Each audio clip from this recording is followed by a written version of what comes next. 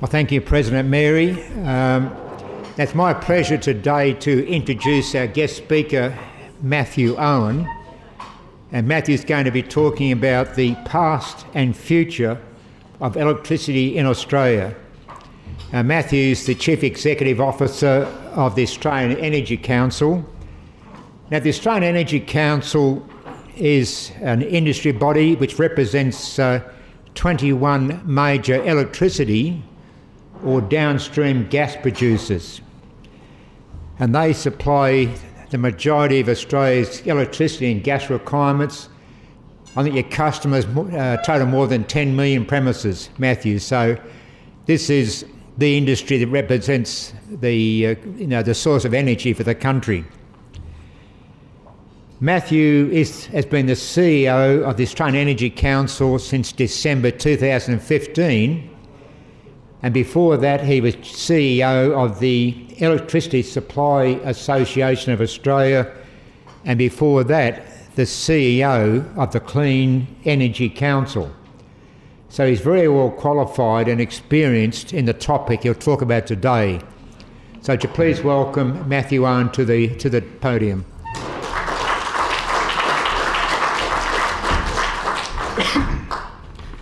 Thank you, Brian, and my thanks to the Rotary Club of Melbourne for your kind invitation to speak today. It's a vast subject and one that's, it's interesting when you think about electricity. We've all grown up with it basically being something that's ubiquitous in the background of our lives, and we've probably never had to think about it too much until the last decade, when it's suddenly become a subject of great consideration, and my counsel is that probably will remain the case for the rest of our lives. I think electricity's changed, and it's no longer just a background issue. Its origins and its design will feature prominently throughout our lives. In thinking about electricity, and most of us don't really think, are new to this, I think it's useful to go back and just remind ourselves quickly of the history of electricity, because I never really, until recently, never really thought where this came from and assumed Thomas Edison had something to do with it, and that was it. So the word electricity comes from the Greek, and the loose thread that enabled human endeavour to discover electricity was static electricity. And the Greek scientists, philosophers discovered you could rub amber with cloth, and you created this attraction to various feathers and other things around the place. And so there was a physicist in 1600, William Gilbert, who picked this up and found other materials could also be used for this. And so he coined the term electricus, which is derived from the Greek for amber, and that's where the words come from. So for the next, the history of electricity, therefore, the research of it really goes for 300 years, and there is no one person who developed or invented electricity. It is the cumulative work of hundreds of individuals through that 300-year period.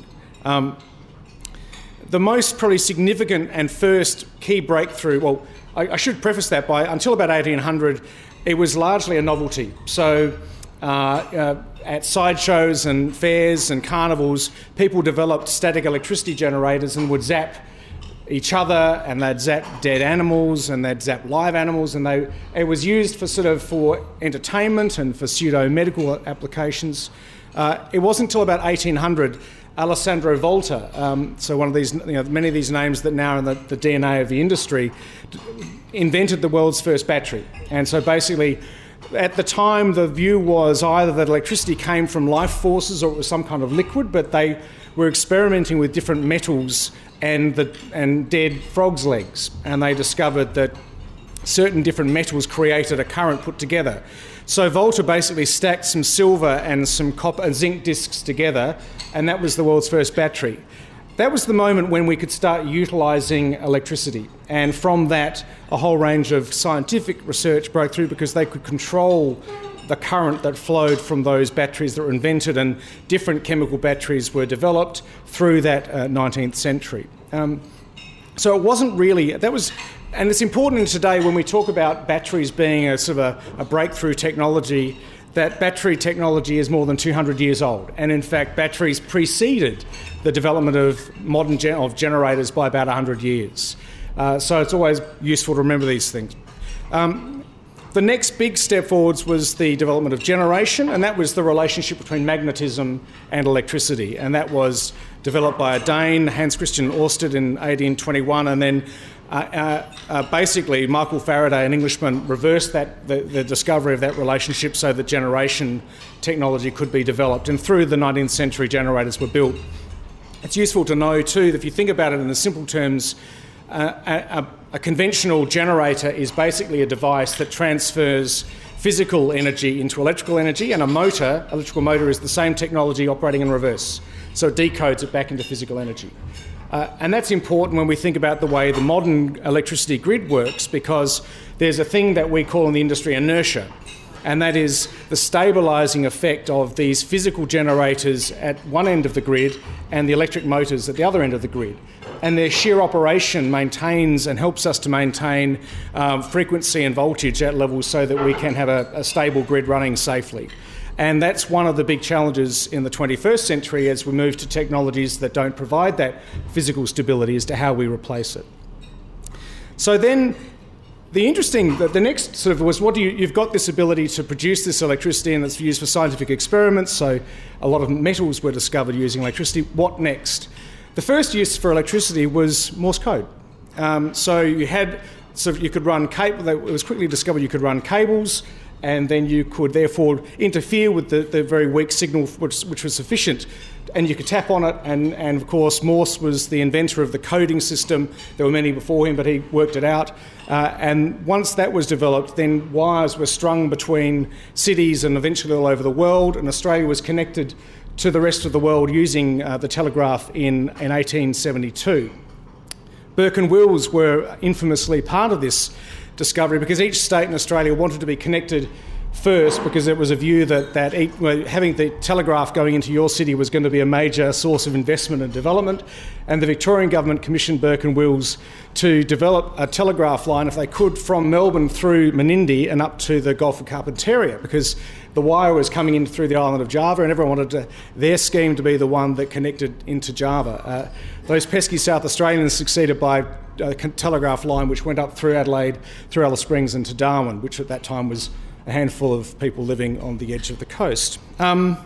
So that was followed by the telephone, which was using the same technology but basically applying it for more value-added purposes, and that's where people like Thomas Edison came in, because he invented ways of making the telephone work more effectively.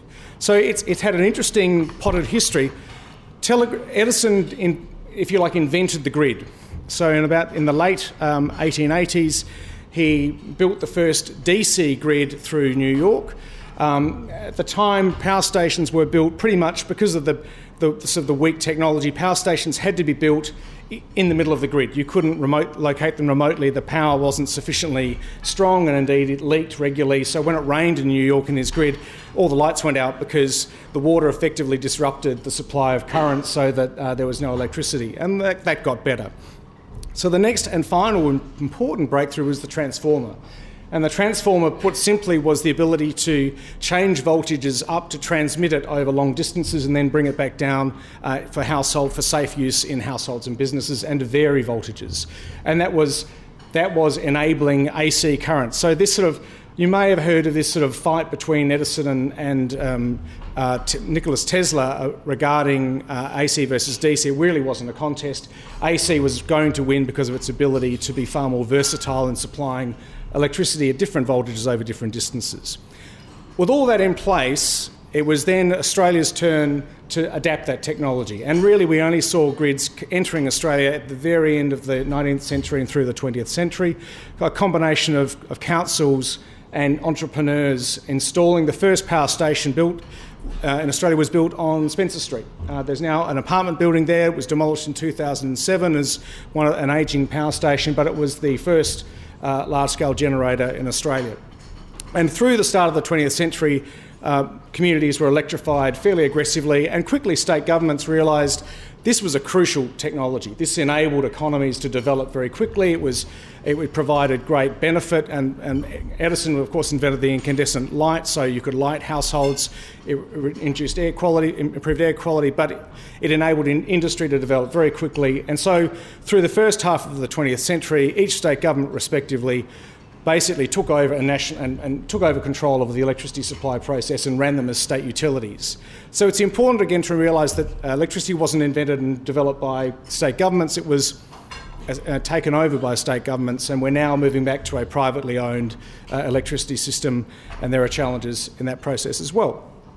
So after World War II, and that's where it really starts to relate to us today, we saw an enormous scale up in the Australian economy. And if you look at the data on electricity demand and GDP, they're virtually linear. So as the economy grows, electricity demand grew with it. And in the post-war boom, there was a rapid expansion in the electricity grid in Australia. And each state went and invested millions of dollars in building lots of new capacity. In Victoria, it was in the Latrobe Valley. In New South Wales, it was the Hunter Valley. Outside of Brisbane in Queensland, in the southeast. The only state which probably had a comparative advantage at that point was Tasmania, because their hydro schemes, which required scaling up, they weren't growing as fast, and they were sort of adapting the existing hydro system. So the power stations, the coal-fired generators which anchored the Australian economy, were built through the 60s, 70s and 80s, and they're the power stations we're mostly still using today, and the challenges we face as those power stations reach the end of their working life and how we replace them. And so I get very frustrated. I've worked for the coal industry, I've worked for the renewables industry, I've worked for the electricity industry. I get very frustrated at the demonisation of any technology, but certainly coal and gas, because the Australian economy was built on coal. At its peak, I think coal supplied 87% of electricity in Australia, and that's declining now as it's being substituted for renewables and gas. So that was and that's one of the reasons why Australia had, amongst the cheapest electricity prices in the world. That was true. We had, although I think that masks some of the challenges, we only have 24 million people living in the national electricity market on the east coast. 22 million people living in the largest single sort of AC grid in the world, and that poses quite significant cost challenges which were masked by government investment in that infrastructure when it was first built, which are now being revealed. So there's a reset in the true cost of electricity supply in Australia as a result of both seeing the true cost of that running that network, and also as we see the cost of the inputs from coal being substituted to more expensive alternatives. And of course, that's all about climate change. Now, I'm not here to advocate for or against climate change. I've lived with it as part of my sort of professional life for the last 20 years. I was the environment writer at The Australian for a couple of years because I was a journo in my original life, and I've talked to scientists who are obviously working on climate science. I've worked with those who don't think it's true. The change point on climate policy to me in Australia and globally was in 2006. And that was when the reinsurance industry started doing the actuarial risk tables on the risk of climate science being real and its potential consequences. And what they found was that even at very low likelihoods, at 10%, at 20%, the cost of them having to cover the insurance premiums of the effect of climate change was so significant that they could not but materially change the way that they managed risk, and therefore that flowed on to the financing and the banking sector beyond it. So really since 2006, you may have noticed the Business Council of Australia in that year came out and said, we think we need to manage climate risk. And most global businesses, most of the blue chip companies in the US at the same year said, we are now managing climate, because they got the same advice from their insurance providers, which was that this is a risk you have to manage. Whether you think it's true or not, it's irrelevant. It's a risk management process, and that's been the case ever since. So the electricity sector in Australia has, since 2006, been asking for some kind of significant price or climate policy to unite energy and climate in Australia. And that's not because this industry has found the environment or found religion, it's because we can't build the new assets we need without that clarity and without monetising that risk which exists. And so we don't mind whether it's a cap and trade scheme, whether it's a baseline and credit scheme, or you can there's one of two ways of managing that risk. You either regulate it or you price it. We prefer pricing because we prefer markets to solve problems rather than governments dictating solutions with the best endeavours and probably getting it wrong more than right. But we need something. And that's become acute over the last 11 years as we've tried to build and invest to replace the ageing fleet of coal-fired generators which run the east coast of Australia in a diminishing fashion. And that debate is, I probably won't bore you with that, but that debate has been active since 2000, probably since 2006, 2007. You may recall that John Howard moved to introduce or look at emissions trading in 2006 before the 2007 election. Kevin Rudd infamously kind of came out with a fairly aggressive mandate. Prior to that, both major parties were relatively less interested in climate policy. It hadn't had that cut through. And the cut through in 2006 coincided, I would argue, not with Al Gore's infamous movie of dubious accuracy in that year, but it was the millennial drought. And I was at the Australian that year, and I'm pretty convinced that most Australians thought that climate change was happening to them right now. And that changed the politics on this issue in a way that we've not really seen before. So when the dam levels in Melbourne fell to below 25% and water restrictions were so severe that gardens began to die, the public demanded immediate action. And the public tend to demand immediate action on issues when they're materially affecting them. And so that's why we had this sort of sweeping move to acting on climate policy. And I think we moved too fast. I think Kevin Rudd really had no particular experience in this issue. He took some advice from a handful of people. He instituted a suite of policies. You might recall the pink bats issue, where he decided to materially, one of the sensible things was, why don't we make our houses more efficient and use less energy? And the obvious way to do that is to insulate the 50% of Australian households that didn't have it. Now, Rudd wanted that done within 12 months, and there wasn't enough insulation in Australia to fill the houses that were empty at that time. So the effect of that was that there were technologies going into households which weren't safe, and as we discovered, there were lots of faulty wiring in some of the stock of Australia's households, and we had fatalities caused from that rapid scale-up. It's remarkable that something as simple and benign as home insulation could become the political killer that it became in that year, and it says a lot about the sort of the immaturity of the discussion in that year. The other thing that happened, there are many, but one thing I thought was interesting was the phenomenon of solar PV in Australia. And you may recall there'd been quite generous subsidies for solar PV. Solar PV technology, as I was explaining just at lunch, it was invented in the 1830s by a French chemist who had nowhere to use it. The idea that photons hitting certain types of silicon and carbon could activate a current. It was developed by NASA in the 70s to power Skylab, and it was then picked up by Telecom and other businesses who wanted to use it to power remote locations. So it was still an expensive technology in the 2000s, but falling in cost. When subsidies were sort of scaled up in that election, it coincided with the tipping point where the price of solar started to fall, and we saw this incredible expansion in the take-up of rooftop PV. In 2007, there were 700 households with PV on their roofs in Australia. Now there are 1.6 million. And there is nowhere else on the planet that is remotely close to those numbers. So we have this curious phenomenon where we are the world leaders in installing PV on our roofs rather than sort of industrial scale solar applications. And the uptake of that has been most aggressive not in sort of Toorak or in affluent suburbs, but in mortgage belt and swinging electorate suburbs. So politicians quickly realised that standing in the way of the deploy of rooftop PV was politically dangerous, as those households wanted to access lower energy costs and also enjoy that technology. So we've had that sort of scale up rapidly, and that's materially affected the way the grid has. The grid wasn't designed to run two ways, basically. So we have PV trying to get on and electrons trying to get onto the grid in parts where there is so much power coming onto the grid on sunny winter days in parts of Brisbane. The grid's not fat enough to get all those electrons into the market. So we've had this haphazard way of dealing with this, which has been led by politics rather than sort of substantive policy. We're the only economy in the world which has managed to introduce a carbon price and then repeal it 3 years later, which that's a world first as well. And I mean, this is the frustration I would observe of something which is as substantive and important as electricity becoming a political issue. and we are still trying to escape this in the same way that I would liken it to monetary policy. I think floating the Australian dollar and having an independent reserve bank are important institutional arrangements. I think having an electricity system and energy policy is also an institutional arrangement which should be outside of the political debate. And I don't think we're well served by this discussion being politicised in the way it is. So, where does that leave us? Where are we looking forwards to?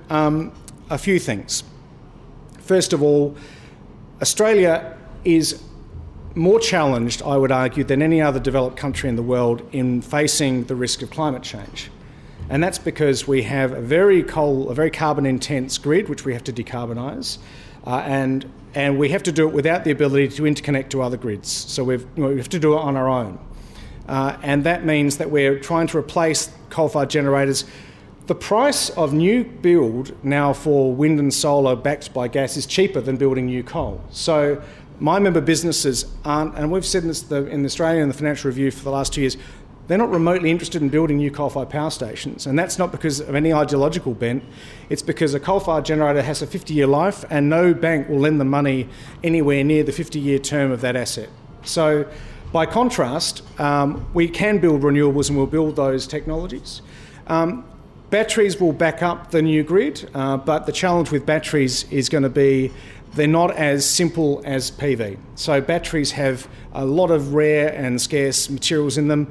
If you want to look at the challenges of batteries, look at the cobalt price. It's increased. The price of cobalt is a key input in lithium-ion batteries. It's quadrupled in the last 4 years. Volkswagen, Apple, BMW are all securing 10-year contracts on cobalt because they can see a huge scarcity of cobalt coming. So this challenge is not as simple as a few batteries and some renewables and everything works the same as before. The last point is the big challenge we really face is not right now, it's not the closure of the Liddell Power Station, but it is in the mid-20s. In the mid-20s, we start to look at the closure of a large number of coal-fired generators by the end of the 20s and the 2030s. And that's when we'll have to have a serious conversation about how we power Australia through the 21st century. And right now, I can't tell you the answer to what that conversation will be, but whether or not there's confidence in the suite of renewable and supporting technologies to keep going past that 50% threshold that places like South Australia are at, or whether we have to talk about things like nuclear power and other firm technologies that replicate the stability of the grid we've used in the 20th century. Thank you.